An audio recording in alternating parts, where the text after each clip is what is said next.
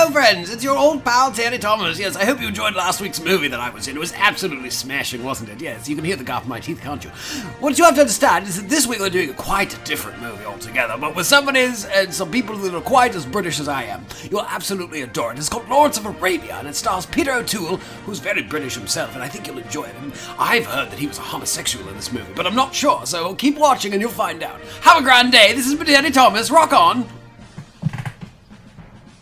Did he fart on his way out? I think he did. I think he just left he crop dusted us on his way out the door. He just broke wind on his way out. That's just the kind of comedy Terry Thomas was famous for. Oh my god. And I hear that there's even a gap like in his butt cheeks, so it's going to spread quickly. Oh, poor guy. Oh, unlike everyone else who have closed assholes. Closed asses. Yes, no, we all have closed assholes. It's when you take your first big shit that you lose your ass hymen. Hashtag closed asshole. That's right. Jason, you wouldn't know it from what we just talked about, but this is a podcast about British film. Really? That's what we're doing today. And you are Jason, as I said. And you are Brendan. I am Brendan. And this podcast is called For Screen and Country. And I just realized that if someone's tuning in for the first time, they probably don't know what we're saying when we say For Screen and Country.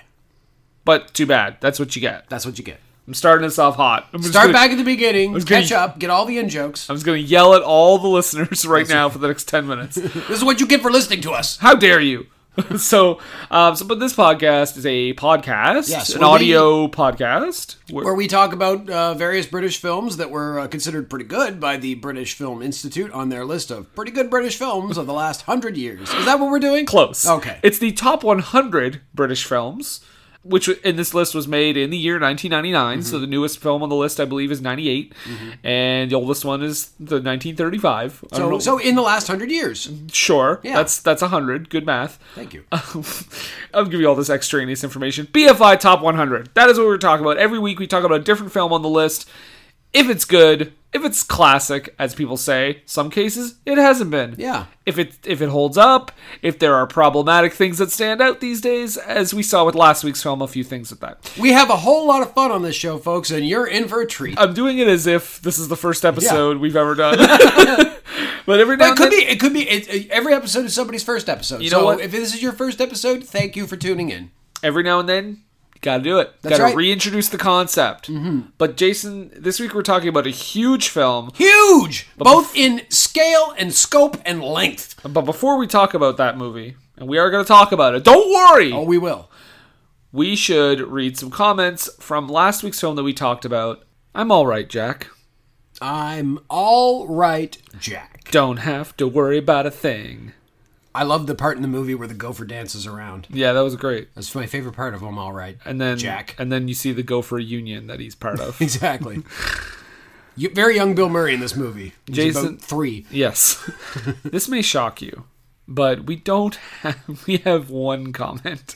Well, that's fair. I mean, I can't imagine this is a widely watched movie in the modern era. Not a lot of people know what I'm All Right, Jack is. But we did have one comment, so I'm going to read you what Adam Pellman thought of I'm All Right, Jack. Our old friend Adam Pellman. Oh, Adam Pellman. The Pelster. Adam Pellman. Yeah. Writing comments. Yeah. I love this film, he says. Thanks, Adam. Writes Adam Pellman. I thank you on behalf of Peter Sellers and the rest. I hadn't heard of it before the BFI list came out, and I took the opportunity to watch it on Filmstruck before it shuttered. It's so hilarious, with 2 of my all-time favorite comedic Brits, Peter Sellers and Terry Thomas, at the top of their game. What really impressed me, though, was how even-handed the film is in its depiction of the labor struggle. I was expecting the greedy owners and management to be the clear-cut bad guys, but the film is just as critical of the union leaders, so both sides come away as completely self-serving. And it's interesting, too, like this was, what, 1950 or 1949? 1959, okay. So this was before the trade union shit in the 80s. The shit, yeah. The famous Winter of Discontent in 1979, I think. Is that Shakespeare?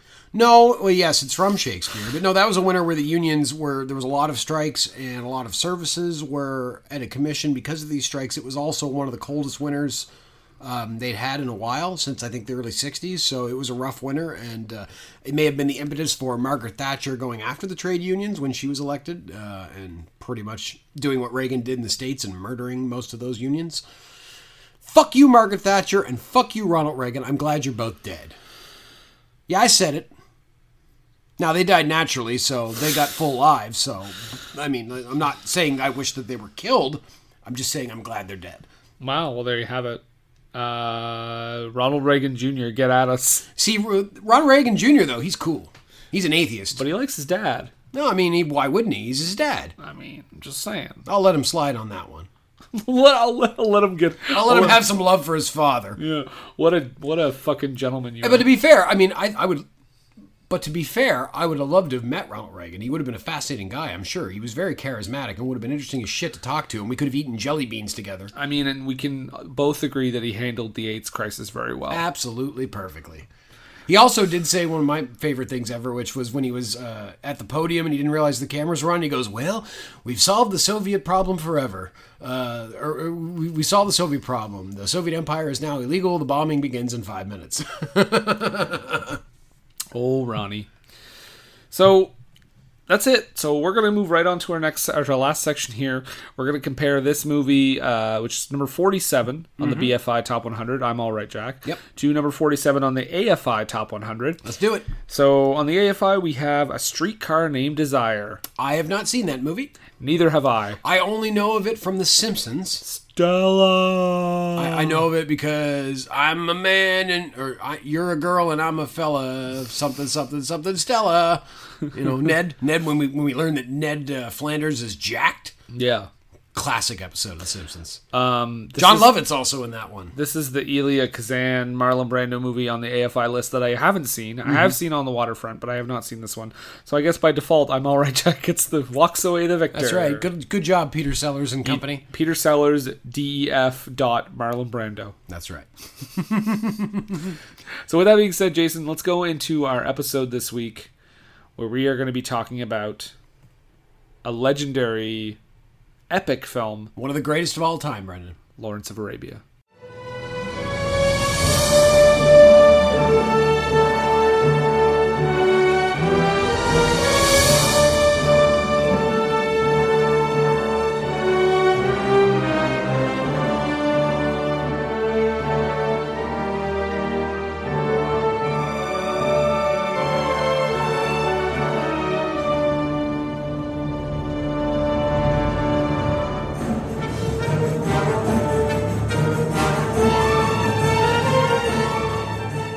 So, for once, Jason, I can unironically say, and that iconic theme can only mean one thing. We're talking about number three on the BFI Top 100. We're right in the holy trinity of British films. Yeah, this is according to the British Film Institute. This is the third best British film of all time.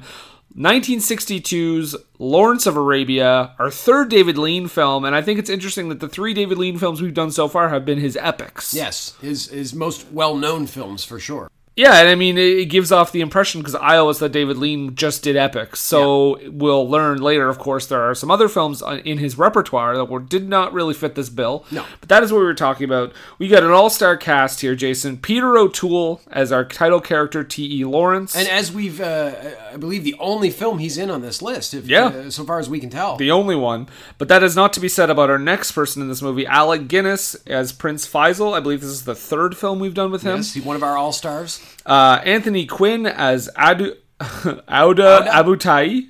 Yes. Sure. Okay. First appearance from him. Jack Hawkins is back. Another all-star. As General Allenby.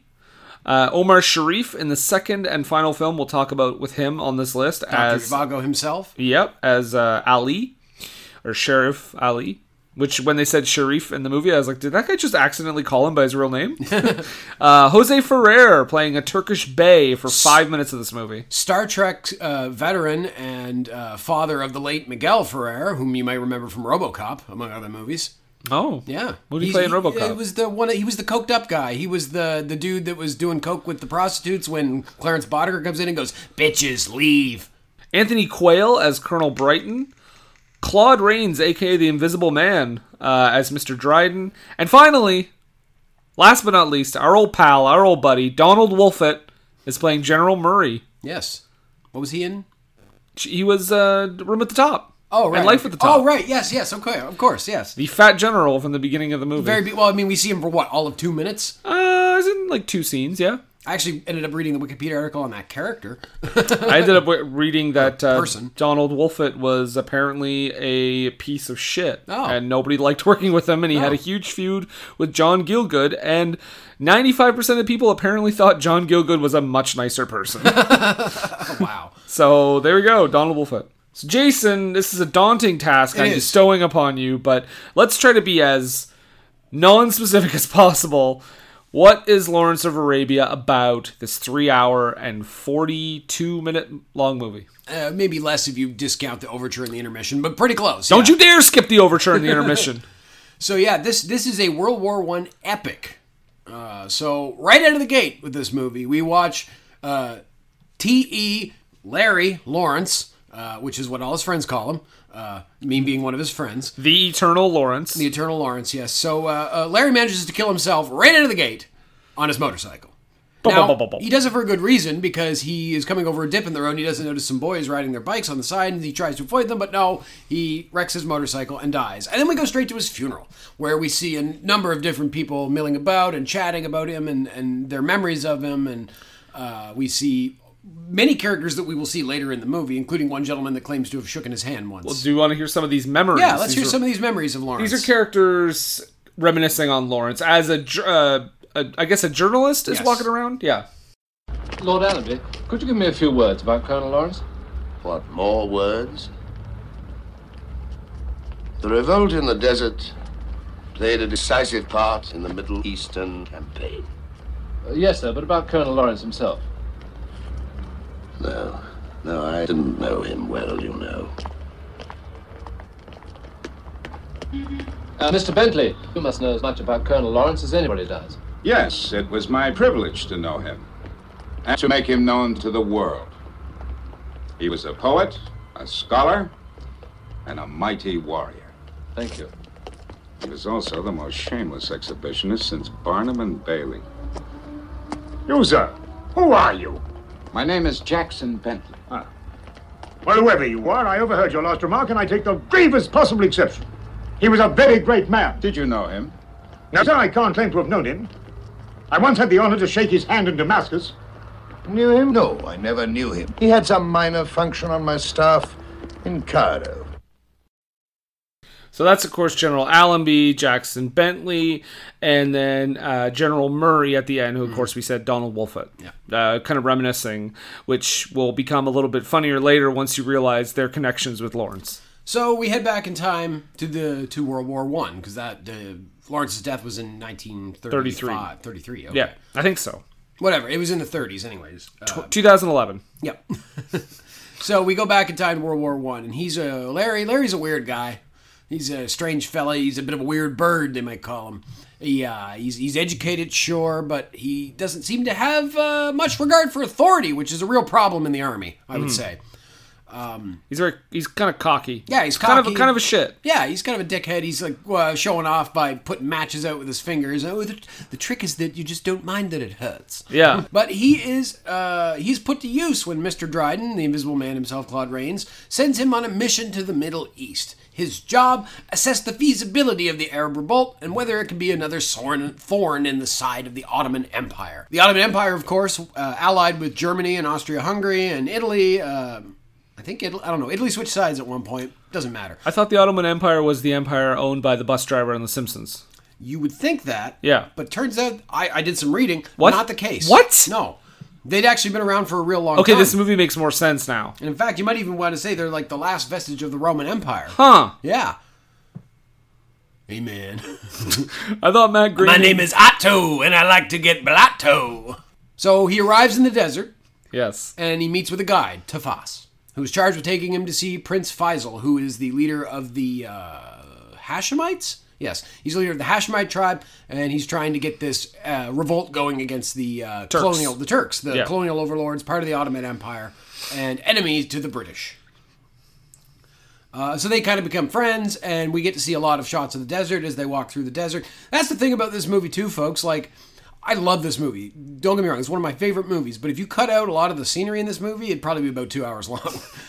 We see a lot of scenery in this movie. There are very, very, very, very, very long tracking shots. Mm-hmm. There are very long like shots where the camera does not move while you see something slowly coming over the distance. And the thing is, it's so goddamn beautiful that you'd hardly notice. It is just so beautiful. So they become friendly, and he goes to the point where he gives him his pistol. Now, I think this is partly as a gift, but also partly because Lawrence doesn't seem like the type of guy that really wants to do any killing if he can avoid it. Right, at this point. Yeah, he's definitely not. He seems like a bit of a frail gentleman when it comes to that sort of thing, and so he gives him his pistol. He's very happy about it. It's a Webley. It's a quality British pistol. And they stop at a well to have a drink because they're in the desert and they need to rehydrate. And while they're there, they see a little dot on the horizon.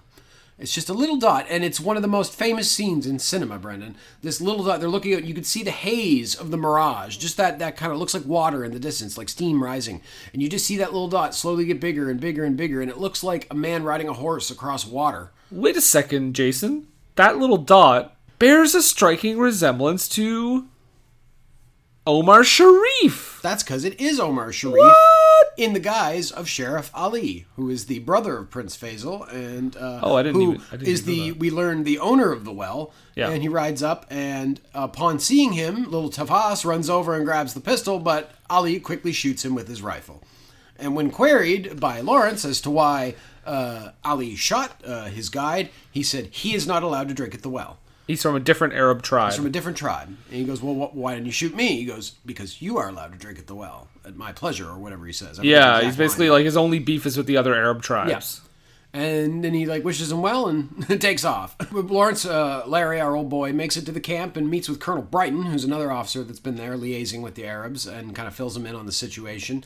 And they are going to meet with Faisal. Now, Colonel Brighton says to Larry, basically, come on, dude, just keep your mouth shut. Let me handle this. Yeah. I'm here for the military advice. You're here just to be the second. Exactly. You're here to look pretty. You're very pretty. You got those eyes. Just be pretty.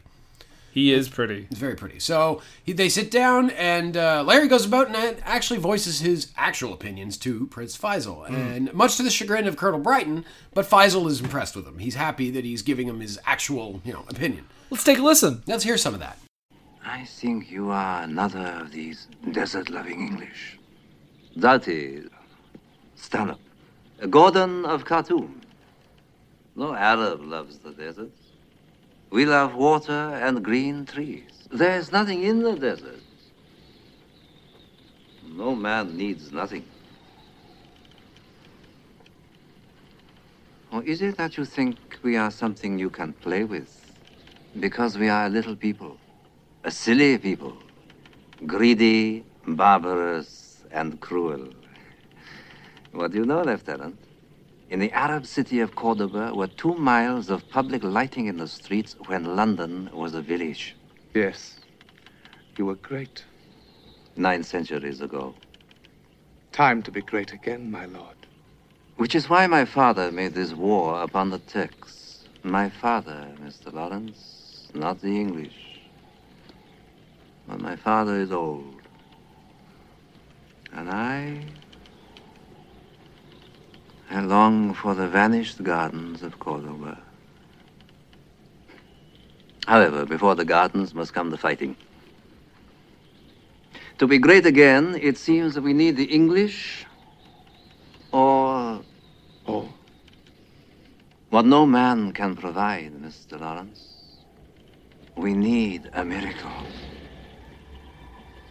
And that voice can be no one else but our old friend Alec Guinness. Arabian actor Alec Guinness. Yeah, he's browned up a bit in this role, He sure. is, yeah. And we know we talked about the many instances of brown face before. And he's not the only one in this movie. This is certainly one of the more respectful portrayals of a person of a different ethnicity. This is not even Esmond Knight in Black Narcissus. Well, no, that was silly. That was like comedically insane. But anyway, so the credit to Alec Guinness because he is so goddamn compelling in this movie. He's so good. I mean, he's great anyways, but just something about him in this movie. He's just so on the ball. He makes Faisal such a sympathetic character and interesting and intelligent and a guy who clearly understands the world and what's going on.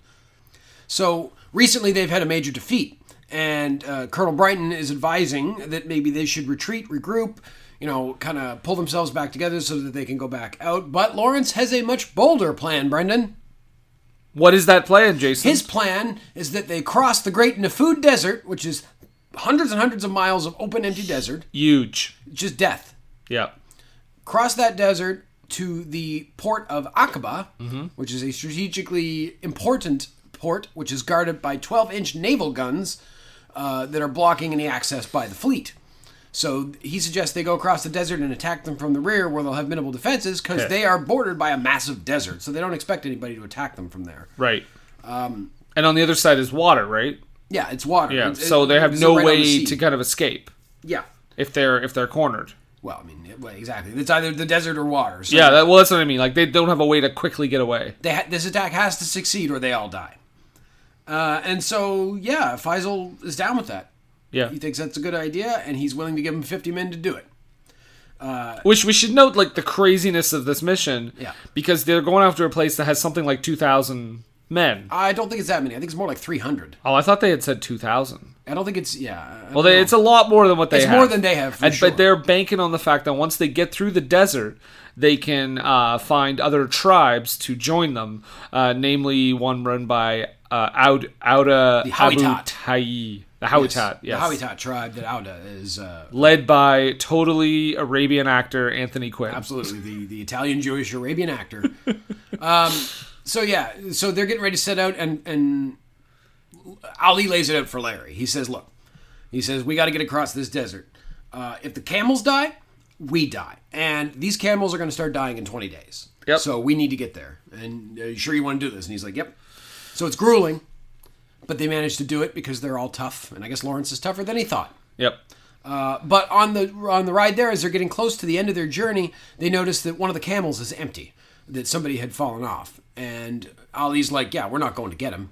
And Lawrence is like, no, I am going to get him. I'm going to go get him because that's what I do. And he's like, you're stupid. You're going to die. And this is all going to be for nothing. And he's like, fuck you. I'm going. And so he goes. And at this point, he has those two servants. Yeah, I right? don't mention them as much in the servant. Yeah, yes, Dowd and Faraj, yeah.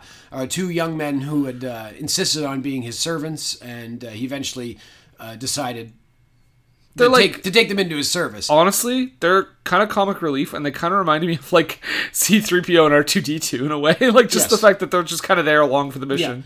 Yeah. And the man that kind of oversees them, Gassim, he's the man that fell off the camel. So Lawrence goes out after them, and Dowd goes with him just to kind of wait for him to come back. And sure enough, he finds Gassim, puts him on his camel, and brings him back. And, of course, there's a nice scene of celebration as Dowd sees him, and they go back to the camp, and there's much celebration. He's, like, earned the respect of all these people. And we first learn Lawrence's catchphrase, nothing is written. Right. Because Ali said it was written that this man would die in the desert, and nothing is written, says Lawrence. I will get him. And he did. And everybody's very happy. Very happy. The end. Okay. Well, let's get into the background of this film. No, there's more. Oh, okay. Sorry. So for doing this, Ali gives Lawrence a set of authentic Arabic robes, white robes, the robe of a sharif. And he goes off into the desert and is playing around in them because he's very happy with them, and he's twirling about. Feels accepted. He feels accepted, yeah. And then he runs into Auda. Yes. Who's just like, what the fuck are you doing? Well, he almost kills him because he's drinking from his well. Yes. And he thinks at first that he's just an Arab, but then when he sees his face, he's like, oh, clearly you're not. Oh, you're British with your blue eyes. And then Peter O'Toole looks at his face, he's like, are you though? Yeah. That doesn't happen. No. Oh, I'm an Arab here. Forget about it. So after some posturing between them and a visit back to the camp, Auda is convinced to join them for the promise of some loot. And that's enough to get him to go along with them. So he brings his massive horde with him. I don't know if hoarde's the right word. Host, I suppose, would be a better word. Actually, before we go any further, because this is about an hour and a half into the movie, because like I said, we're breezing through this thing. I do want to play the clip of how he kind of convinces Auda to join them, because I love this bit of like manipulation here. I carry 23 great wounds, all got in battle. 75 men have I killed with my own hands in battle. I scatter, I burn my enemies' tents. I take away their flocks and herds. The Turks pay me a golden treasure, yet I am poor, because I am a river to my people. Is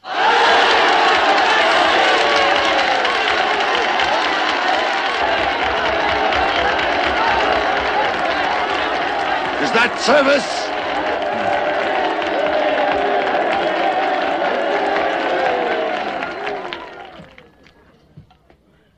And yet Now it seems Auda has grown old and lost his taste for fighting.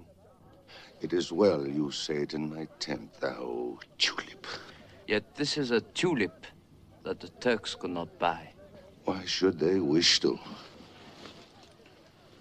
Now, I will tell you what they pay me, and you will tell me if this is a servant's wages. They pay me, month by month, 100 golden guineas. 150, Auda. Who told thee that? I have long ears. And a long tongue between them. 100, 150, what matters? It's a trifle. Trifle, which they take from a great box they have. In Aqaba. In Aqaba? Where else? You trouble me like women. Friends, we have been foolish. Auda will not come to Aqaba. No. For money? No. For Faisal? No. Nor to drive away the Turks. He will come because it is his pleasure. Thy mother mated with a scorpion. That's my favorite line. But yeah, so you learned also here that Lawrence has great like manipulation powers because he turns that into like, oh no, Auda, I know you're not doing it for money. You're not a servant. No. You're doing it for the pleasure, and that's why I think you should do it. That's why you think you should help us for the pleasure of it, because I know that's what you want. Like, he's very smart. Yeah. Oh no, Lawrence is sharp. I think that's what in real life and in the movie leads to success, is that he better understands the Arabs than I think other British officers do. Not to say that he totally understands them, but he's got a better handle on them. He's also got less.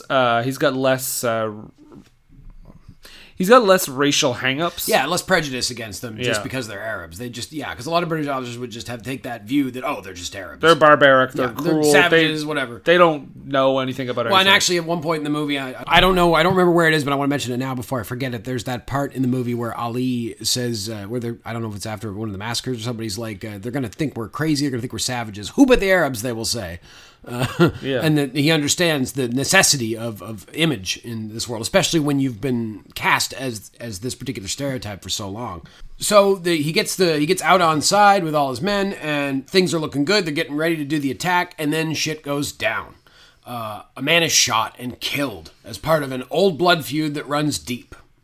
And so Lawrence is in the middle trying to save everybody and try to quell this rising that is going to happen. Yeah, because if shit doesn't happen, these two tribes are going to break up and you're going to have no one. Because the Hawattats are demanding justice, or demanding blood, demanding he be hanged, but the obviously the Hashemites don't want to give him up. They don't want to let them hang this guy. And so Lawrence goes to both sides and he says to the Hawattats, he has to die, right? And they're like, yeah. And they're like, but he can't be killed by them, right? And he's like, yeah. He's like, so I'll do it. So he goes, where's the man? And they bring him out the man. And it's Qasim, the man that he saved from the desert. Mm-hmm. And so Lawrence picks up his pistol and walks up to him and looks at him and shoots him. And you could tell, and I think he's a bad shot, right? Because he shoots several times. I think if you notice before, Qasim starts kind of writhing around on the ground, so I think Lawrence might miss him the first time. But I mean, it happens. He shoots a few times. He shoots about 3 shots, I think, before he hits him. Yeah, and then he empties about 3 more shots into him on the ground. And not a clean execution, but it gets the job done. No, and then speaking of the nothing is written part, because I want to play this clip because this is what happens immediately after. What ails the Englishman? That he killed was the man he brought out of the Nefud. It was written then. Better to have left him. It was execution, Orans. No shame in that. Besides, it was necessary. You gave life and you took it. The writing is still yours. So yeah, I just wanted to point out that it was written. So this whole thing about nothing is written. But Qasim still had to die. They turned it around on him. Well, that man you just saved. What if you had not gone back and saved him? Would this have even happened? Yeah. That whole thing, and then. The thing that Ali says to Lawrence, you give life and you take it away, it really sets up this whole thing that kind of runs through the movie, I think, of him as a Christ-like figure. Yeah. Which is funny because they definitely don't pretend he doesn't have flaws. No, absolutely.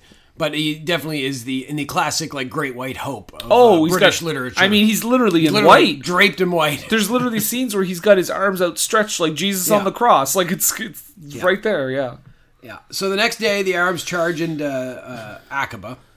They're there. They're finally there. They charge in one of the great scenes in cinematic history, a sweeping tracking shot of just a horde of men on horses and camels. I don't even riding. want to imagine how they got that shot. No, it's crazy. And just so many people just all riding straight into the town, full force. It's really cool. And they seize the town. We don't see like a full-on battle. No. We don't need to. Bits of it.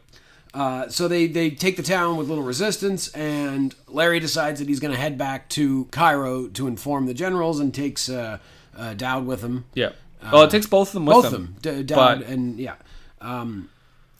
And, yeah, on the way, Dowd ends up falling into some quicksand, Yes. I think, and they attempt to save him, but they cannot, and he is sucked into the sand. Which I just want to make a little disclaimer right now.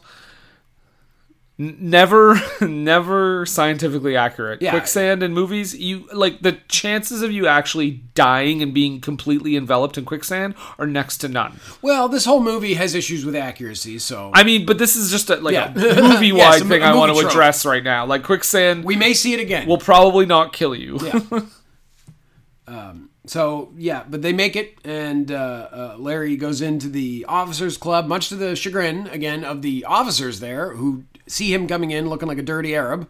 And they That's how use see a him. horrible term. What's the term they use? Oh, a wog. They call him a wog. Yeah. Dirty wog. Which is like any term for someone who's not white. Pretty much, yeah. And they really don't want the kid in there because he's not a British officer. Once they realize who Lawrence is, that's one thing. But so he goes up and demands lemonade from the bartender, and bartender doesn't want to do it, but he eventually does it, and they down their lemonade, and he goes to see the general, and lets them know what's going on, and wants reassurance from the general that the British have no colonial interest in the Middle East. Yeah, because that's one of Prince Faisal's worries. Yes, he's worried that the British are going to get involved, as they often do, and that's a legitimate worry because they have a history of doing that. That's sort of thing. yeah, that's what I was thinking. Absolutely. And the general says, "No, we're not going to do that." And he's like, "You tell me, and I will use your name. This won't happen." And he's like, "Yeah, we're not going to. We've got no interest in it." Of course. Intermission. But before we hit the intermission, Jason, a very important emotional point comes up here because Lawrence says, because he wants Lawrence to go back to the desert, and Lawrence doesn't think he's ready to do that, and he makes kind of a confession here that's very haunting. Yes. That leads right into the intermission. Absolutely. So I just want to play this before we go on. And if you're listening to the podcast, please pause it for 5 minutes at the intermission so you can have the same feel of watching Lawrence of Arabia. I'm promoting you, Major. I don't think that's a very good idea. I didn't ask you. I want you to go back and carry on the good work. No. Thank you, sir. Why not? Well, let me see. I killed 2 people. I mean, 2 Arabs. One was a boy. That was yesterday. I led him into a quicksand. The other was a man. That was before Aqaba, anyway. I had to execute him with my pistol. There was something about it I didn't like. Well, naturally. No, something else. I see. Well, that's all right. Let it be a warning. No, something else. What then? I enjoyed it. Rubbish. Rubbish and nerves. You're tired. So that's a hell of a bomb to drop on this movie. And the general just responds with, "Oh, rubbish. Oh. Tired." And for those of you wondering, this is not Donald Wolfett, by the way. General Murray has been replaced with General Allenby, played by Jack Hawkins, who is the general now. Our man, our good guy, Jack Hawkins. Oh, Preacher Hawkins from Zulu. We love you. So that's where the intermission comes in. We're 2 hours and 20 minutes into the movie at this point.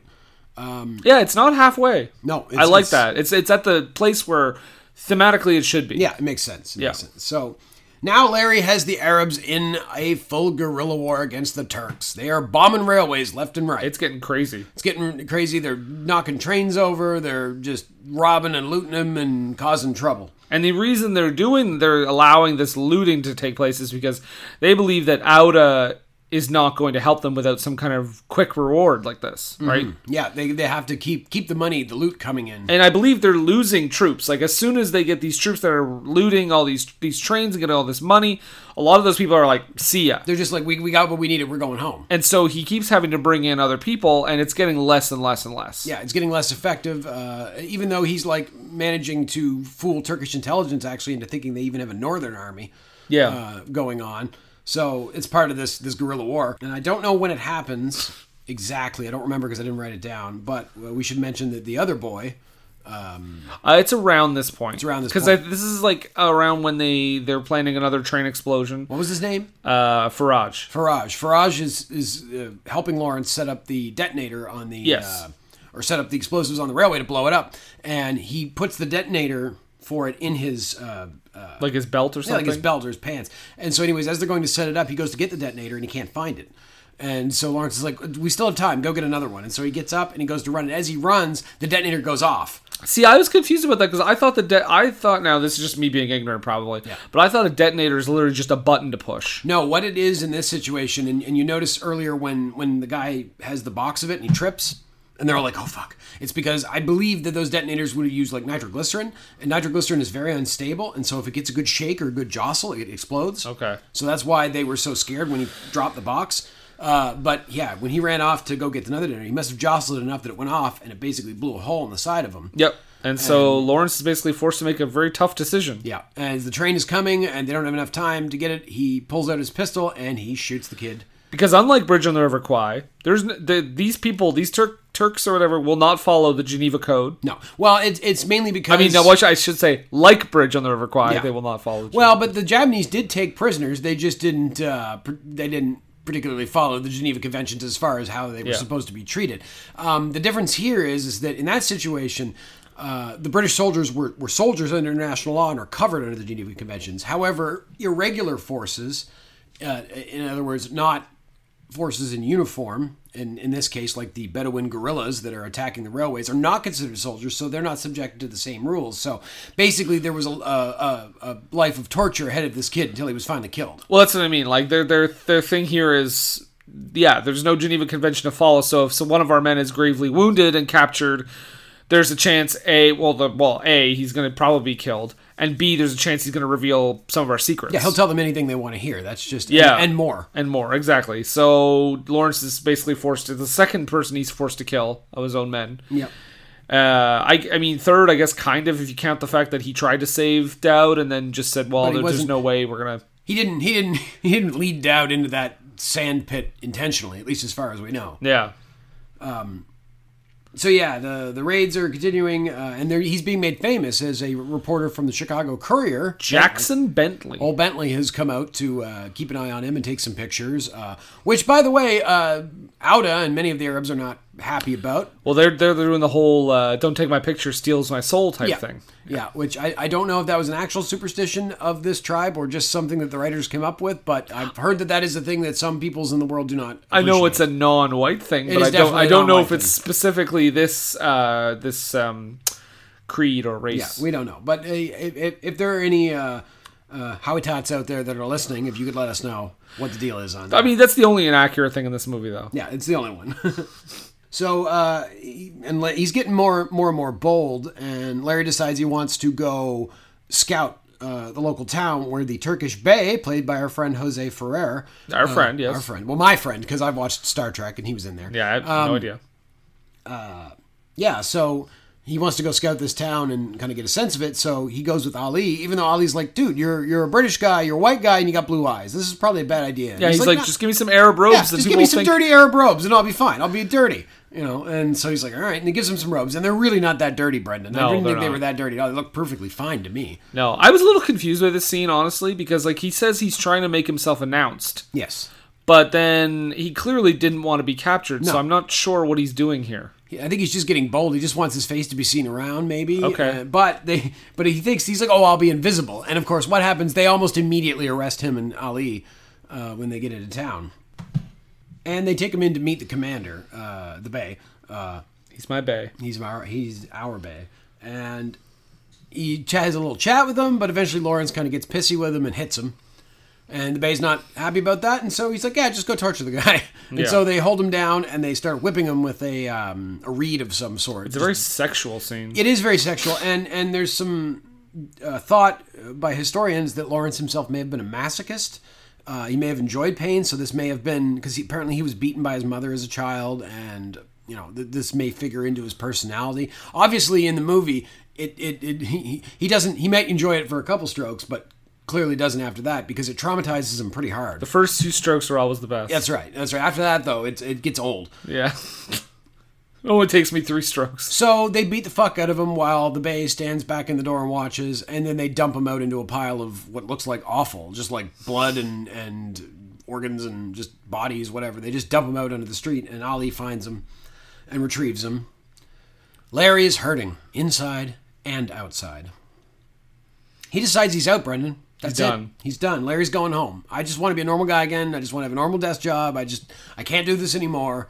I'm out. And Ali, this may be where the Who But the Arabs thing is, where he's like, we've come this far, and you're just going to abandon us, and then they're going to look at us doing all this stuff, and just, oh, look at these savage Arabs. Who but the Arabs, they'll say. Who but the Arabs? And this is also the scene where Lawrence points out his skin color and says, it's because of this that I can't help you. It doesn't matter what I think I can do. It's what I want based on who I am. I'm a British person. I have to do. He's having that crisis of identity because he so wants to be an Arab. Yeah. Clearly, he wants to be part of this, but he knows that just his very nature doesn't allow that to happen. His very physical existence. He's a British soldier. He's a British soldier, and he's kind of falling into the old, well, that's what I'm supposed to be, so that's what I should do. Exactly.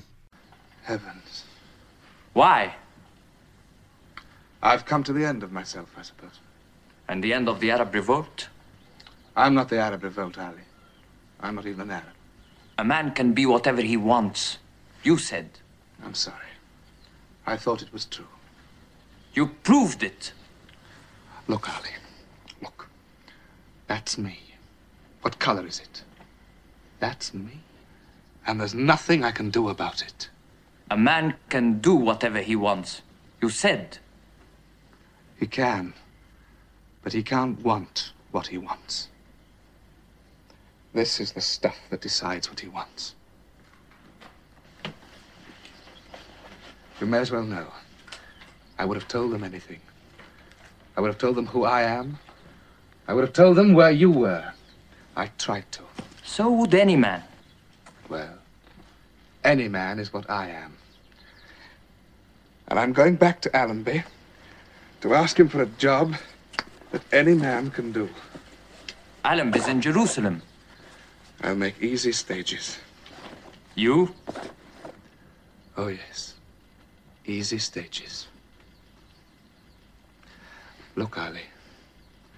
I think I see a way of being just ordinarily happy.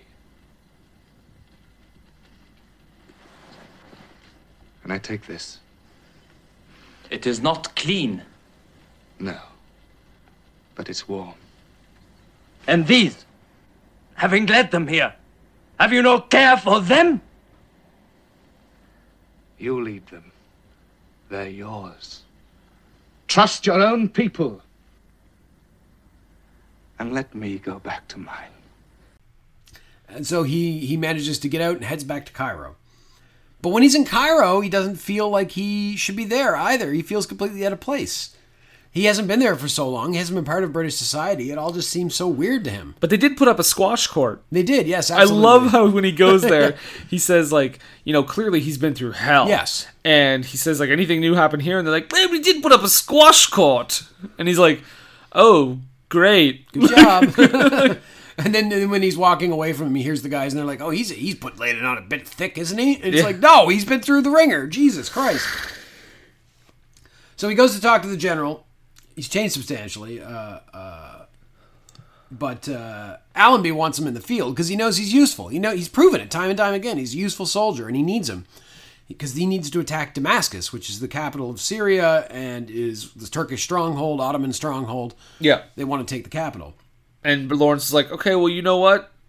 we're going to go there first before you. And Yeah, he does a complete 180. I'm going to take it for the Arabs. He goes from, I don't want to do this anymore, just let me go home, to, we're going to do it. We're going to do it the best. See, we're going to get there first, and we're going to take it for the Arabs, and not for you nor anybody else, fella. Yeah. See? So he decides to go back out, but also then he learns of the Sykes-Picot Agreement, which was an agreement between the French and the British over the future of what would later be known as Mandate Palestine, which is that area of what is now Saudi Arabia and Israel and Jordan and Syria and Iraq and all that area there. And so he's not very happy about that, because that was the one thing that Allenby told him, is that no, they weren't gonna do that. He lied? He lied. A British general lied? No, amazing. So, but he's going to do it. He's going to do it for the Arabs. They're going to take that city. And he goes and he assembles a new army, this time with coin, because he manages to get just about as much money as he could possibly need from Allenby for this operation. And so he buys himself an army. And Ali is a bit skeptical of the idea of... motivations are motivation mixed of people now. fighting for coin, because people fighting for coin aren't going to give their lives up for money. Right. So he's wondering about that. But they head to Damascus, and on the road to Damascus, they discover the village of Tafah, which has been massacred by slaughtered. Just, you can see dead women around the place. It's just absolutely massacred by a retreating Turkish column, which they can still see. They see it moving in the distance, and so Lawrence is getting encouraged to attack. Yes, he's encouraging attack he's being encouraged to attack in vengeance, and but Ali's telling him to hold off, because they got to go to Damascus. He's like, we have to go to Damascus. We can't be spending time taking out this Turkish column. Priorities, exactly. But one man suddenly puts on his gear, pulls his sword, and screams, and then runs out at them by himself. And he is running, and is like, who's that guy? And it's like, that was his village. Oh, and he gets gunned down. Immediately. He runs right up, and they just pull the rifles out and shoot him. Yep.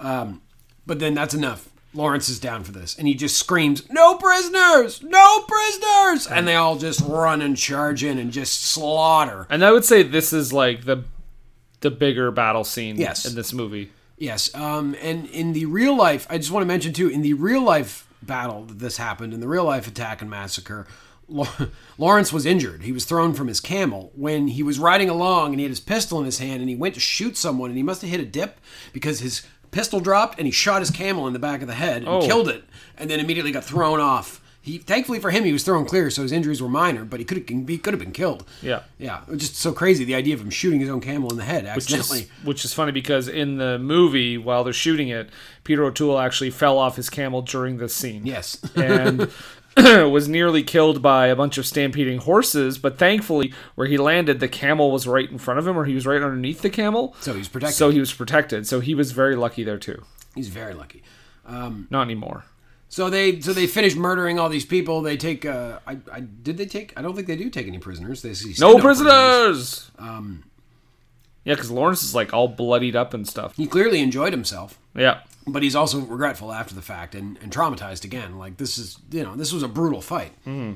So then we cut to Damascus, where Allenby is arriving, and it turns out that Larry's already been there. The Arabs already showed up. They took the city and are now assembled in an Arab National Council. Which is all the tribes kind of coming together. All the tribes that came with them are all assembled in the town hall of Damascus. And Jason, why don't we just take a listen to see how well that's going? Sure, let's hear some of that. Let's hear politics in action. And that the telephones had ceased to work, and this is true, Elder. They will not work because they are given no electricity. The electricity is in the care of the Harith. If you answer, there'll be bloodshed. You speak to me of bloodshed. I ask pardon of Oda Butai. Humbly, Harith. Yes, humbly. This is a new trick. Why is there no electricity? I have been to that electrical house, Sorens. There are 3 large machines. He means generators. So, one of them is burning. They are of an incredible size, but helpless. It is so of all machines. Let them burn. What need of telephones? The need is absolute. Then we need the English engineers. No! Take English engineers and you take English government. Take...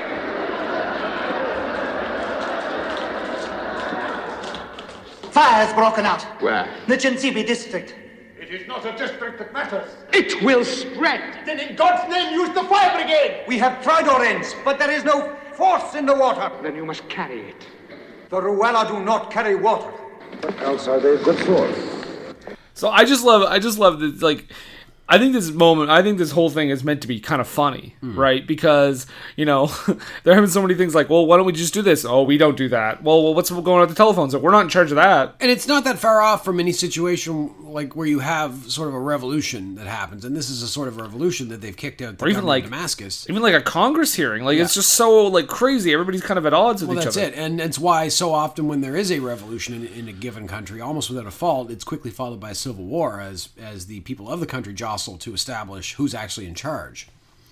So that's what's going on there, but it doesn't seem to work out, and everybody just leaves. And we see Lawrence left there alone with Ali, and this whole thing is falling apart. So, administering the city isn't their strength. They take off, and unable to get their shit together, the British come in and start restoring power and everything, and basically take over the city, as was the plan all along. And Larry gets promoted to colonel. He doesn't really seem to care very much. No. And actually later in his life, you'll see why. And the ashes of his dream lays behind him in Damascus as he jumps in a jeep and heads off into the desert. And the man who's with him, he asks him where we're going. And he says, "Home, sir.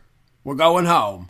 And then he just looks very haunted, and they drive off into the desert. He sees some motorcyclists going along and thinks, I'd like to ride those. And then the movie ends. Possibly to my death. Yes, possibly. I'd like to congratulate you, Jason, for not taking 3 hours to get through that plot. Appreciate it. Give us a little bit of context. Just a few notes about the history of this movie. So the timeline of this movie from real life was all shifted around. A lot of things didn't happen exactly as they did in the movie. That I believe that massacre happens actually on the way to Aqaba instead of on the way to Damascus. In fact, that's where most of the battle takes place in this attack. Aqaba itself was not nearly as important a town. It was important, but it didn't have huge naval guns there protecting the harbor. And actually, during their attack, there was a British fleet in the harbor that was supporting them. So they had that going. Lawrence's personality is debated by historians. Peter O'Toole definitely gives him a bit of a gay edge. We get kind of this classic homosexual take on it. But most of his friends seem to think that he was probably asexual. Yeah. That he wasn't really interested in sex at all. But he was certainly a weirdo. Everybody knew that. And Lawrence was there before, like, we don't see it in the movie, but he was involved in battles before Aqaba. And he'd actually even been there in that area as a younger person on archaeological missions in Syria and Iraq and places of that nature before the war. Lawrence actually did know about Sykes-Picot long before he knew it in the movie, and clearly must have been fine with it because it didn't change his approach to anything. Auda fought for money initially, but he was on board eventually. Like, he wasn't just about the money. He was involved and down for this thing. Another thing I met, Faisal was way younger than Alec Guinness portrays him. Alec Guinness seems to be in about in his 50s, but then that's like everything. He always looks like he's in his 50s. He always looks like he's in his 50s. But Faisal was actually, I think, 32 or thereabouts. Like, he was pretty young. He was closer to Lawrence's age than... Exactly. The Ottomans were allied with the Germans, so this was part of the campaign in World War I, trying to take pressure off the Western Front where the trench warfare was going on.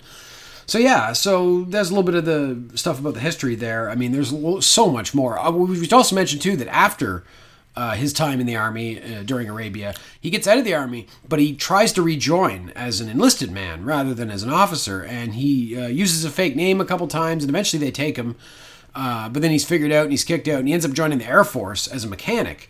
And he does that for a lot of years. And he basically retreated from public life at that point, too. So it wasn't until his death that I think people heard about him again. Well, you can hear all about it in Lawrence After Arabia, which we will watch, no doubt, at some point. Yes, that one I did find. I got a lot of background stuff to get through here. So there was talk of making this movie, Jason, as going as far back as the 40s. 1940s, not 1840s. That I don't think they were thinking about making films back then. Making films about things that hadn't happened yet. Yes, yeah, exactly. Yeah. So, I mean, there was talk about Laurence Olivier in the role back then. There was talk about Robert Donnet from the 39 Steps. Oh. Yeah, playing the role. He did all right. He's a Canadian, I heard. Yeah. But basically, you know, all this planning fell through. There was also a play called Ross, which was being developed into a screenplay. At the same time as... by the way, we're talking about Lawrence's alleged homosexuality. This play was like that. Yeah. Like, it was like 90% on that. Was Ross the name of a companion of his, or it may have been one of his fake names that he used? No, I'm really not... I think it was one of his fake names. I'm really not sure. It may have been. But producer Sam Spiegel, who was the producer on this movie, was really furious that this play was being adapted because he was already trying to adapt Lawrence of Arabia as a movie. So when he found out about that these people were making this other Lawrence of Arabia movie, he basically did everything in his power to shut them down. I don't think it had anything to do with the fact that it was about his alleged homosexuality. I think it was just, I don't want them making... It's like if you and I went and tried to make like a Mario Brothers movie, and 20th Century Fox was like, no, we're making the Mario Brothers movie, and they shut us down. The thing is, when the play Ross was going to end up being adapted into a film, do you know who was going to perform the title role? Who? Our old friend Dirk Bogarde. Oh. So he was kind of devastated, because that was going to be a big thing for him. Yeah. And in the play... Alec Guinness portrayed Lawrence. So, interesting little connection there. Before David Lean signed on to this project, though, do you know what movie he wanted to make? What movie? Gandhi. Huh. And you think Alec Guinness in brownface in this movie, Alec Guinness was going to play Mahatma Gandhi. Oh. Yeah. Wow. He even met with David Lean even met with a former Prime Minister of India, whose name I cannot pronounce and I will not try. But he... just like lost interest in the project basically, and he did like extensive and expensive pre-production because he's David Lean, and then he just said, "Oh, I won't do it anymore." Like, just threw it away.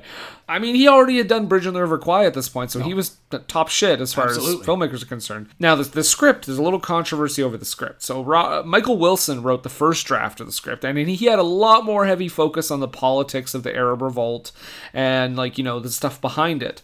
This movie does have some of that, does have a lot of that. It's not English Patient, where it's almost all just the romance story.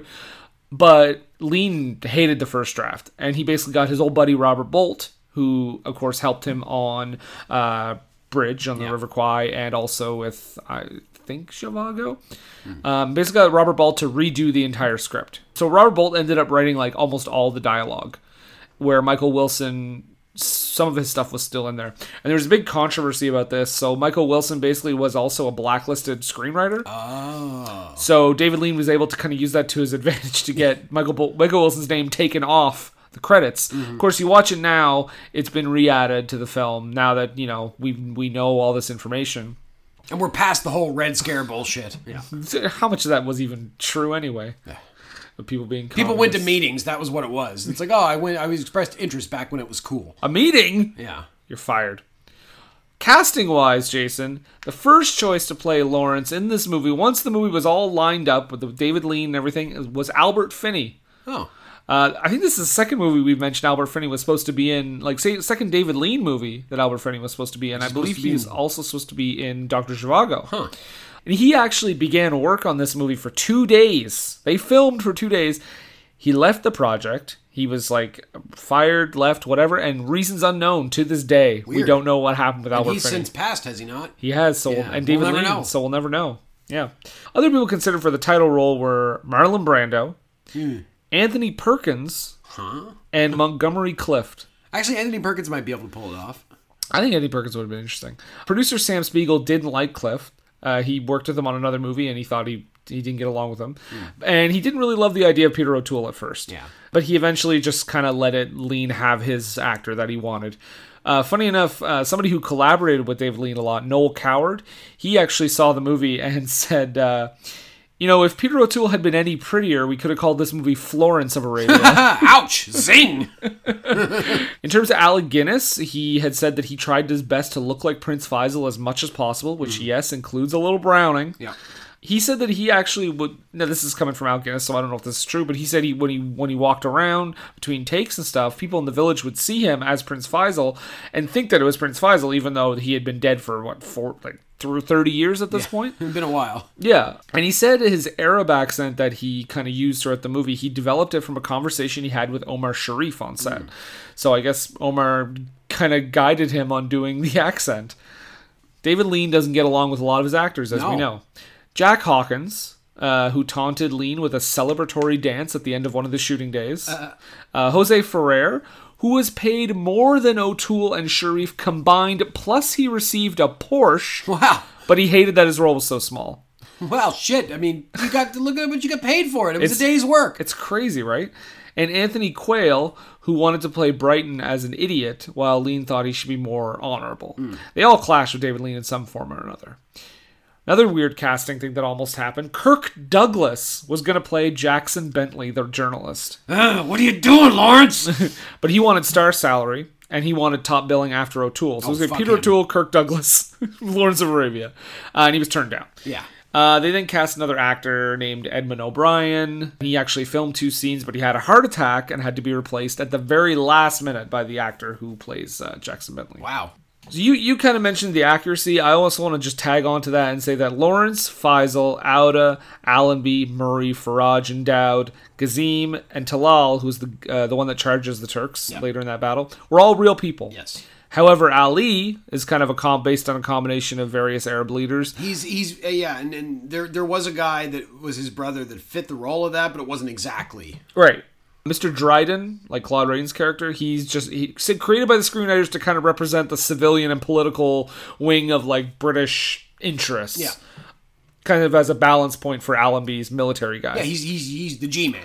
Colonel Brighton is a composite of officers that served Lawrence. The Turkish Bey. Well, I wanted to say about that. Yeah, it's like in the movie we get the sense that Lawrence is the only British officer doing anything in the Middle East, but there was many of them that were also leading guerrilla parties and attacking railways. Every time you say guerrilla, I just can't think of the actual guerrilla parties. That sounds terrifying. Very much so. The Turkish Bey, actually, a lot of people think that Lawrence made up this story. This whole thing about him getting tortured and stuff. A lot of people think that didn't actually happen. Jackson Bentley is also a fake character, the journalist, and the guide that Lawrence takes with him is also based on another person with a different name. Mm-hmm. So, now while they filmed this movie, Jason, the filming of this movie was kind of crazy. Yeah. So, screenwriter Robert Bolt got himself arrested in the middle of filming. He went to an anti-nuclear arms protest. Oh, goodness me, no. So, in the middle of a demonstration, because they're out in the Middle East filming this thing, and Sam Spiegel actually managed to get him out of jail by getting him to sign this, it's called a recognizance of good behavior. Yeah. So he got him out of jail in the middle of filming. Peter O'Toole hated riding the camel, and if you notice, I guess in a few shots, it's more obvious than others, but they're all the people riding camels. Most of them are actually sitting on a big piece of foam above the camel, and O'Toole was the first one to do it, and everyone just kind of followed him. And of course, that stems from the fact that he almost fell off and almost died. Also, Egypt was the only Arab nation to not ban the film's release, because all the other Arab nations thought it was kind of a disrespectful portrayal of their culture. Egypt couldn't ban it, though, because I bet you Omar Sharif was a big box office draw. Yeah, well, I think that's why. I think, honestly, because he was from Egypt, or he's Egyptian. Yes. I think that's the same thing. I think it might be the same thing. Yeah. I'm American. I'm also from America. I want to add more inaccuracies here, because there's a lot of them. Don't get us wrong, guys. This is a legendary movie, but there are some things that they changed. If you're writing a paper for history class, maybe don't rely on this movie. Rely on Lawrence after Arabia. That's right. I mean, aesthetically, Lawrence is like 5'5". Yeah. Peter O'Toole's 6'2". That's a huge difference right there. Big difference for sure. Lawrence and Allenby were apparently pretty close. Like General Allenby kind of gives him a hard time later in the movie. Apparently Lawrence and Allenby got along great, and they were not at odds. Murray was also apparently pretty fond of Lawrence, but Lawrence apparently wasn't too fond of him. Yeah. So, but I think this is all like, dramatic.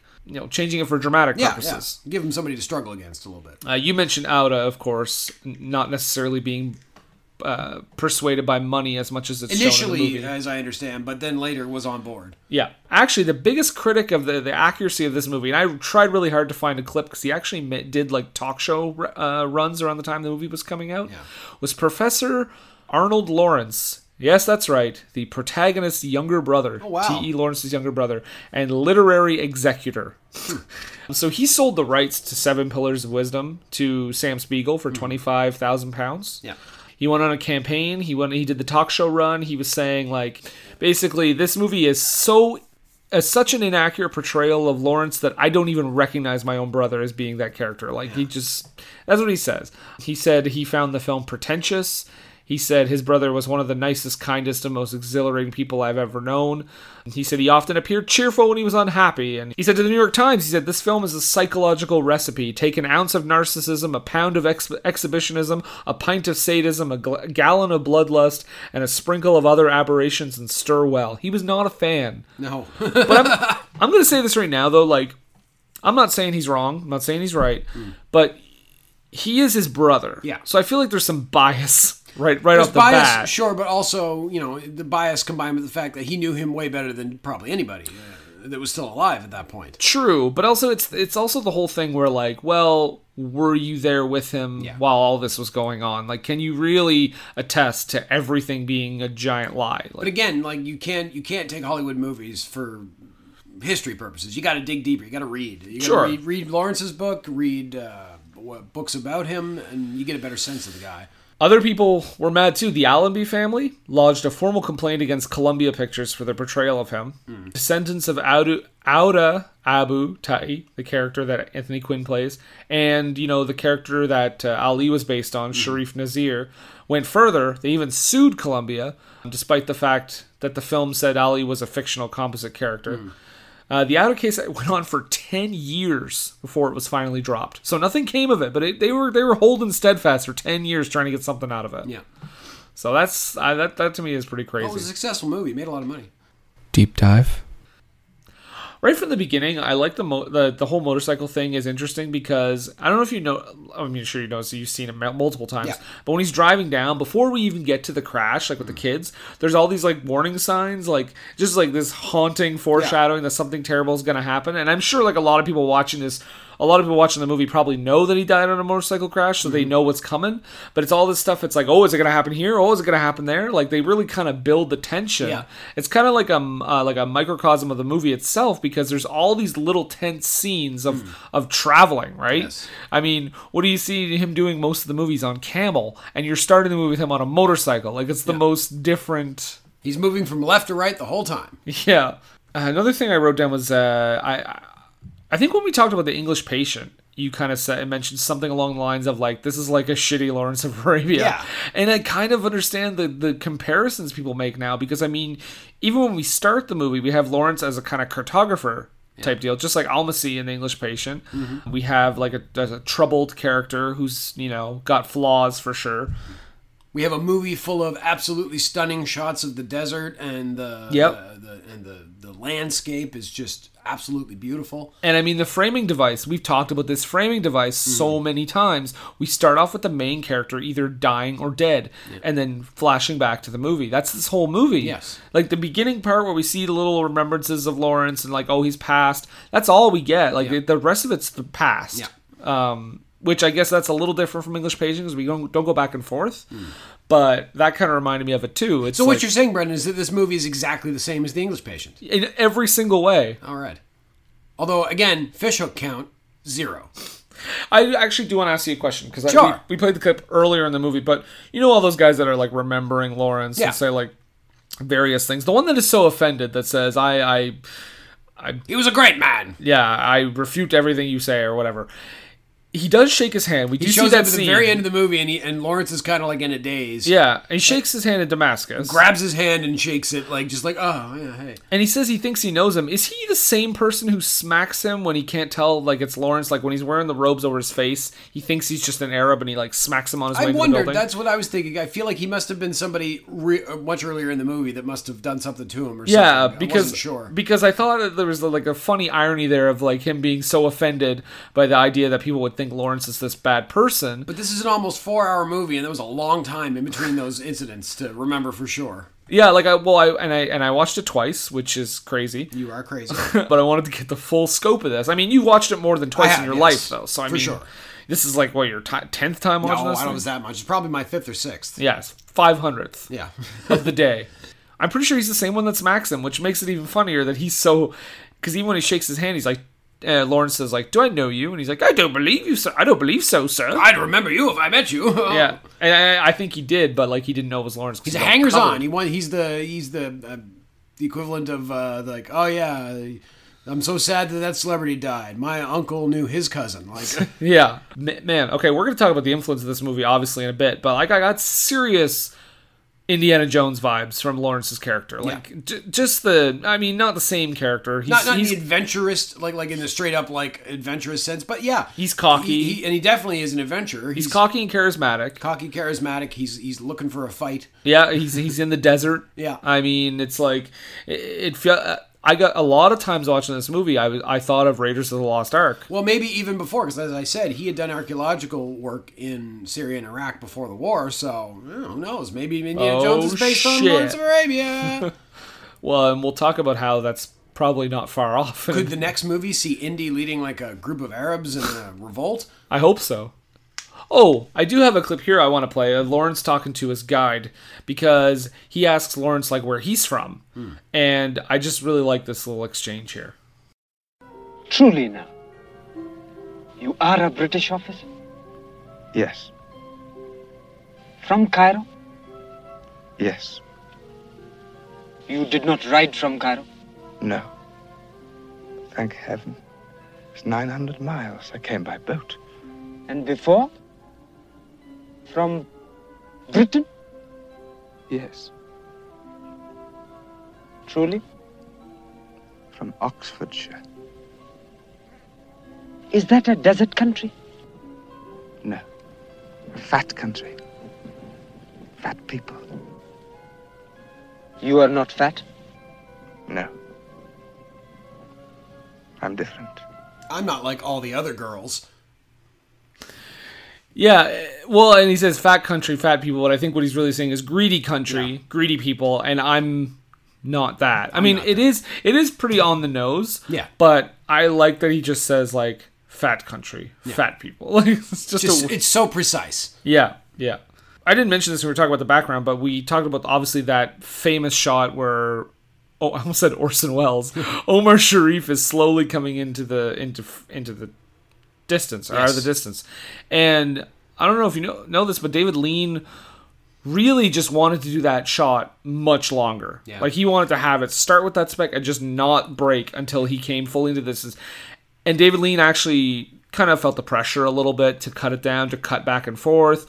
And that's one of his biggest regrets. He said he wanted to just like keep that full. That would be cool, just that like a 5-minute straight shot of just Omar Sharif riding right up, and then just no break it shot, just rides right up and immediately pulls his rifle out and shoots Tafas without him even going to get the gun. Just rides right up, boom. And it's crazy too because watching this, I thought that is what the shot was. So I think culture has it's like a Mandela effect. Like culture has told me like, oh, there's that shot in Lawrence of Arabia where Omar Sharif just starts, you barely see him and he comes all the way into focus. He never cuts away. It's the whole thing. It's like, no, it cuts away a couple times. Like it also is, I wonder if they were inspired in Monty Python and the Holy Grail to the scene where the two guards are standing there and Lancelot keeps running at them and it doesn't look like he's getting any closer. And they keep cutting back to their faces and bum, bum, bum, bum, bum, bum, and then he just suddenly runs up and stabs them. I don't know.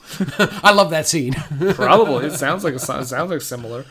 There's also the thing like where Omar Sharif finally does shoot the guide in the head, and you can see the blood as he's laying there. I don't know if you're watching, but the blood is actually slowly getting more and more and more and more. So they must have had like a pump pumping it out. No, but like it's so like it's just like very small, like it's a corner of the screen, and you can just see it growing and growing and growing. Sand, yeah. It's crazy. Like you can see it on his white headgear. Oh, okay. Yeah, it's. I was just watching. I was like, that wasn't that big before. I was like, I wonder if it was a continuity thing. And then I looked at it. I'm like, no, it's growing. They had a really good script supervisor on this movie. A continuity, yeah. Yeah. Oh, I wanted to mention, too, I love the moment when the camels all wake up. They're sleeping in the desert, and then everybody starts to get up and get ready to go, and the camels just sound like engines starting up. All of them just start, like, grunting and groaning, and it's like, gentlemen, start your engines. It's just that din of camels over everybody. Man, now I want to see, like, a Fast and Furious movie with camel riding. That's right. Oh, get me Jason Statham. Fast and Furious, Arabian Nights. That's right. I like to, this movie avoids a thing that I really hate in movies is when two characters are supposed to be all of a sudden friends because the screenplay dictates it. I like how in this movie there's actually a reason for Ali to be a lot warmer to Lawrence. It's not just like, oh, you saved this guy I don't give a shit about. He kind of admires his bravery. Like, you went back and saved this guy who I don't give a shit about, and got back all on your own. Yeah, and you didn't have to do that, and you risked your life to do that, and then he further cements it by delivering them victory at Aqaba. But it goes into this other thing, too, of, like, Lawrence, I feel like, throughout this whole movie, always wants to feel accepted. Yes, that's and we struggle. That's his whole life, I feel like, has been struggling for acceptance. Yeah, because we get a bit of the background on that when he's talking to Ali. We hear about he's basically like a bastard child, because he said his father, because he asks him, like, oh, aren't you going to follow in the footsteps of your father? And he's like, well, my father didn't marry my mother. Like, he just slept with someone and had me, right? And he, you know, is a bastard child. He's in service of a general that's always annoyed by him. The Arabs don't like him at first. And now he finally has this form of acceptance. And I think that just, like, that shoots him into... Yeah, it shoots him into overdrive, absolutely. Yeah. He's found his place, and that's why he goes so hard on proving himself to these Arabs and then delivering them the victories they want. And speaking of the Arabs, I love also that when he meets Auda and he says, I'm here to help the Arabs. Yeah. And Auda says, I'm not familiar with that tribe. Yeah, exactly. Because they're so broken up, they're so fragmented that there's no view of, like, Arabs as a union. Yeah, there's no national identity amongst this ethnic group of people. They're just disparate tribes that have blood feuds with each other. Huh, that sounds like every group of people. Yeah, well, but that's the thing, is like, you look at human history, it's over time, you've gone from small tribes to big tribes to huge tribes, to kingdoms, to countries, to nation states. Like, over time, I mean, eventually, and I know there are a lot of conspiracy theorists out there that would scream at me for even suggesting this, but one day it'll all be one global government. Like, that's just the progress of humanity, I think, and this is one of those steps. And then you have the tribes, they all work together, they overthrow the powers that be, they have a civil war, somebody comes out on top, and the stable system is established for the moment. And Jason is working away at this guy, so be patient. We're going to get there, folks. Just be patient and send guns. I do like that, and I've noticed this in, like, all David Lean movies. The other two that I've seen, particularly Kwai, is that David Lean has no problem mocking his own people. No. He mocks the British in this movie with no qualms whatsoever. And they deserve it. Yeah, he makes no bones about it. Like, the whole thing with the bar, when they're in the bar in Cairo, and they're kind of bullying that one of the assistant that's with him, who, by the way, just watched, like, his friend die. Yeah. Like, he's already traumatized, and he's getting called, like, a wog and all that stuff. Yeah, it's awful. They were terrible people back then. What about this scene? I want to ask you about this. So we talked about Lawrence as, like, a godlike figure, like a Jesus-like figure. What about this scene where they take down that train, and that guy shoots him in the arm, wings him, and then keeps shooting, and Lawrence just stands there. And he just keeps missing him. The bullets just miraculously miss him, and then Auda comes over and solves the problem with a quick sword strike to the neck. And then Lawrence says something along the lines of, like, I can only be killed by a golden bullet. Yeah. It's like, whoa, buddy. He's getting a little weird. And then he climbs up on top of the train and has to do a spin around for everybody, and we have that famous scene that you see every Oscars of him standing on top of the train and everybody cheering. So do you think this is him, like... buying into this whole thing where I can't be killed? Yeah, I think he's hitting a point, and then that point is quickly reversed by his experience with the Bay in the torture scene. Yeah, that's what I think that turns his attitude completely around. That certainly humbles him. Yeah. I mean, he's even getting interviewed by Jackson Bentley, the journalist, he even says, like, I will be the one that brings peace to the Arabs, and Bentley's like, okay, buddy, whatever Good luck, you say. Friend. Yeah. An interesting little fact that apparently I didn't know is that apparently Lawrence didn't really like having his pictures taken either. It wasn't a cultural thing. He just didn't like it. And apparently most of the pictures you see of him were sneakily snapped while he was out on campaign. I really like the combination of those two words. Sneakily snapped? Yeah, I like it. There's also little things later on, like after the Turkish base scene, he's talking to Allenby. Allenby says, there's blood on your back. And it's like, well, yeah, obviously, literally, there's blood on his back, but it's almost like, there's so much bloodshed behind you, like what you've just done for the first whatever of the movie. Yeah, you've just like slaughtered your way through Arabia. Yeah, and of course, that's when he has his emotional meltdown. They go through all these Turks, and then by the end of the movie, he's like, I don't know if I'm looking too much into this, but I noticed he's like lit a lot more in shadow. Like when he's standing there and they're talking about how he's being promoted colonel, and Prince Faisal's literally in the room negotiating that whole thing about Damascus. He's almost entirely in shadow. You see his eyes lit up, and that's it. Had the Captain Kirk light on the eyes. Yeah.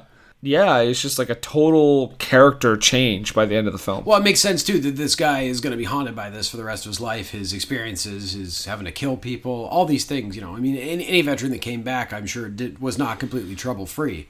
And especially a guy like this who'd been in an intense like he wasn't. I mean, to be fair, the trenches in Europe would have been pretty intense too, but like not in the same way that riding across the fucking desert and, you know, riding in on horseback and charging with a sword, like. Yeah. And I mean, it's nicely wrapped up with the motorcycle, kind of ties it all together. Brings it all back to the start. So, Jason, before we start talking about our opinion, we talk about our opinions. But Yeah. before we start talking about our, ending comments or something or whatever, I just want to get into the critique of the movie. I want to hear what people had to say. Well, this was 7 Oscars. It won 7 Oscars. Nice. It was nominated for 3. I'll tell you the ones it was nominated for and didn't win first. So it was nominated for Best Adapted Screenplay. The winner that year was To Kill a Mockingbird. Okay. All right. It was nominated for Best Supporting Actor for Omar Sharif. Mm-hmm. The winner that year was Ed Begley for Sweet Bird of Youth. So Ed Begley Jr.'s dad. Yeah. Yeah. Of course, we all know Sweet Bird of Youth. Yeah, a classic film. Fuck you. You were a white guy and you got it because he was brown. One of his 8 nominations, he never won an Oscar. Best Actor, Peter O'Toole. The winner that year was Gregory Peck for To Kill a Mockingbird. I can't really fault that. You can't really, yeah. So this is what it wins, okay? Best Editing. Yep. Best Color Cinematography. I mean, How can you not?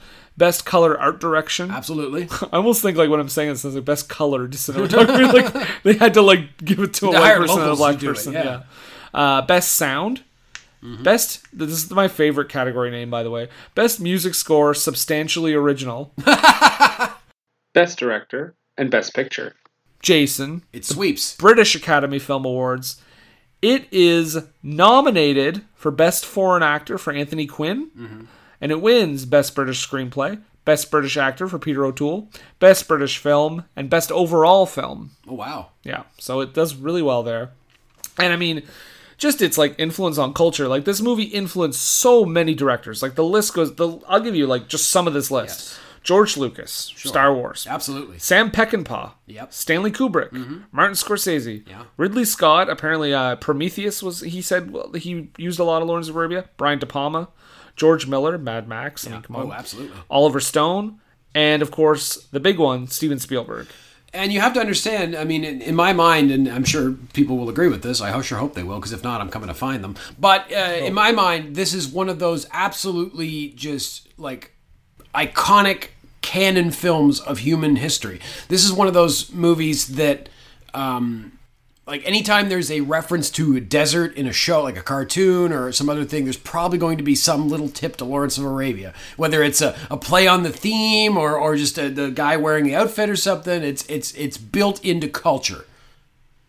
Like in the same way that Casablanca is, you know, in the way, you know, Where the Hell are Beans, or like Citizen Kane, Citizen Kane, like all these lines and things that are built into the language of film and into the culture of film and into the culture of North America and the Western world. I mean, I would argue, outside of maybe Clockwork Orange, this is probably the most influential movie on this list. I'd even go further and say that it's certainly the most influential one I think that we've watched. I mean, we watched Clockwork Orange, so we did. Yes, and that's very influential too. But I would say Lawrence of Arabia is even more. Sorry, I shouldn't say influential. I'm saying it's it may be the most well known, the biggest one. It's up there. Yeah, I think like that's why I say Clockwork Orange is close. Like, because I think both of them well known for sure. Huge like movies. And same thing too. I mean, Clockwork Orange maybe to a slightly lesser degree, but is integrated into the culture in a similar way. Yeah. Where those references just keep popping up throughout everything. I mean, just to keep going with this, the massive impact it had on culture. I mean, we're talking about the BFI list, but I mean, it's also number 7 on the AFI Top 100. Yeah. It's been preserved in the National Film Registry. The only critics that I could really find that had anything really negative to say about, and you can't find their reviews anywhere. Ali Akba of the Cairo Times says... No, Bosley Crowther of the New York Times, who we've talked about a few times, and Andrew Saris, who was another critic that... And they didn't... I don't think they hated it. I think they just had some things to say. They weren't 100% on board. Yeah. But I mean, universally... people loved it. Yeah, and it is still regarded as one of the greatest films of all time. So, Jason, what do you think? Bad, not quite as good as The English Patient overall. Well, if it just had more fish hooking, Brendan, then we could have had something here. But I mean, no, we've come to the wrap up here. So what do you want to say about that? I want to say that this is one of my absolute favorite movies of all time. It is definitely in my top 5. It is one of the greatest pieces of cinema ever created. It is plenty we've plenty to criticize about it, but you can't go wrong if you could set aside 4 hours to watch this movie once in your life. Fucking do it. It was worth it. And then you can feel smart, because then you can know all these references that you'll see in pop culture from it.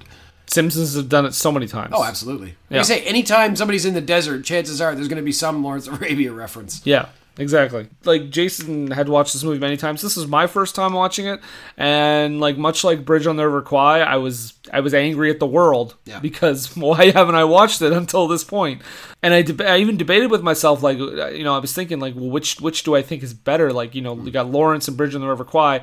And if I had to kick a lean movie off the list so far, I would probably just kick off Dr. Zhivago. Yeah. Oh, absolutely. As great as it is, as good as it is, but I mean, like, it's definitely the lesser of the 3 we've watched. And I mean, Kwai has the William Holden stuff, I think, which we kind of said wasn't the greatest part of the movie, which it was good. It's fine. But this doesn't really have that aspect. Like, there's nothing in this movie that I would really cut out. There's not much in terms of B-plot in this movie. It's all focused on Lawrence. There's not a whole lot of fat to trim here. It's all pretty substantial. It's paced very well for a 4-hour movie. Like I say, if you cut out a lot of the vistas and such, you could probably trim it down substantially, but it would also take a lot away from the movie. It would take a lot away from the place of the movie. Well, exactly, and it's not just people walking through a desert, like, the criticism, you might hear the criticisms or whatever.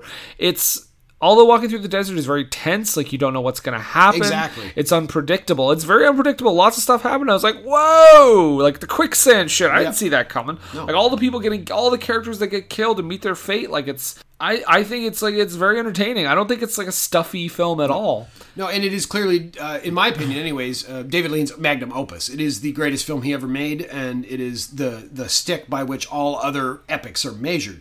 If you look at any movie that is like a 3-hour plus historical epic, chances are it's going to be compared to Lawrence of Arabia, and for good reason, because Lawrence of Arabia is so damn good. And that's why you can go watch something like Cleopatra and be like, oh, this is shit compared to Lawrence. This is 4 hours long. Why are we watching this? Rex Harrison, why were you so terribly miscast? Or Alexander.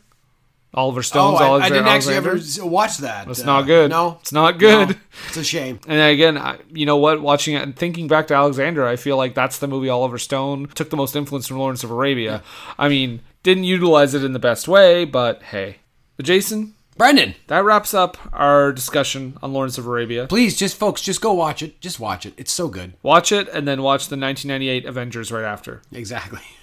Because they're both the same movie. Exactly, pretty much, yeah. Every movie's Lawrence of Arabia. We've come to that conclusion. Yeah, that's our conclusion. So we can't put it on the list because every movie is Lawrence of Arabia. That's right. But Jason, we have come to the point on the show where we have to find out what we're going to talk about next week. And I sure hope it's less than 3 hours and 45 minutes long. If it is Gandhi, I am quitting the show. So, what we're going to do, Jason, we are going to roll these dice. We have a 10's D10 and a D10. Right, you got it. And the number we get on these dice will tell us what number on the BFI Top 100 list that we are going to do next. I have a physical list. You can hear it. I'm shaking the paper around. That is paper made from trees. An authentic touch that you get with For Screen and Country. And I believe it is my turn. All right. Because I was the one who announced Lawrence of Arabia That's last right. week. I remember. So now you get to roll the dice and I get to announce what our next film will be. All right, Jason. So we're going to roll the 10s one first. All right. Give me that millionaire music. 60. All right. Are you ready? Here we go. 63. 63. Passport to Pimlico. Okay, you may be wondering why I just clapped my hands. We've been like joking about this one behind the scenes forever because it's one of the more obscure ones on the list. I'm just so glad we picked it. All right, 1949, directed by Henry Cornelius. Passport to Pimlico is next week's film. And I know it's a comedy. Oh, that's good. It's a yeah.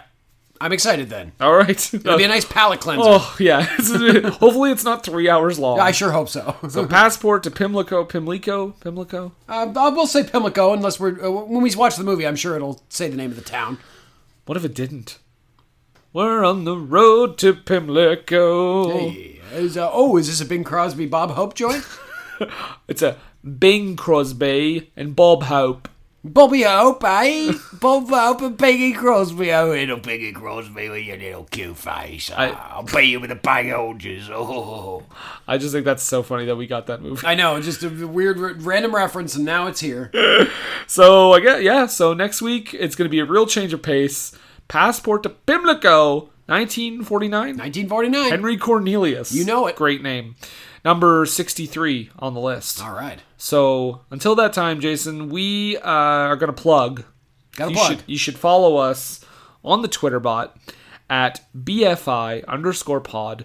And you should follow Jason at... That's me, Jason McLeod, at Jason D. McLeod. That's MacLeod on Twitter. And you can follow his Sand blog, where he talks about all the movies that have sand in them, including Lawrence of Arabia, English Patient. And the greatest movie to ever come directly, you can trace a line directly to Lawrence of Arabia, Star Wars Episode 2, Attack of the Clones. You son of a bitch. I don't like sand, of course. It really is. That's the truth of that movie, Brendan. So...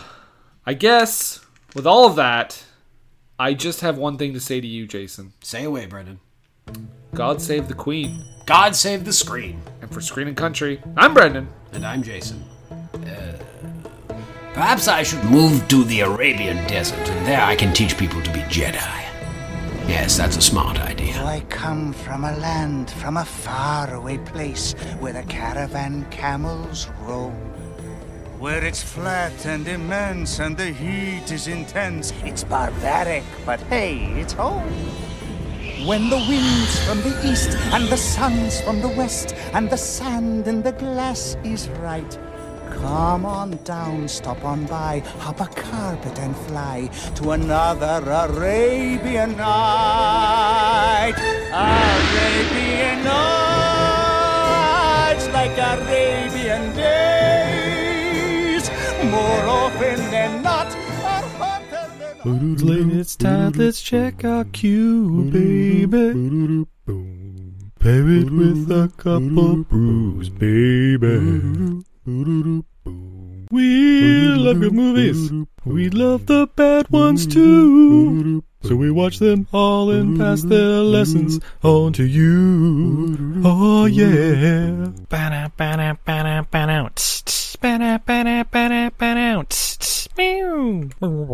Everything I learned from movies helps to make life a little bit groovy. Whether one last plot holes or gratuitous movies, it's time to get busy with your friend Steve and Izzy. At EILFM.podbean.com.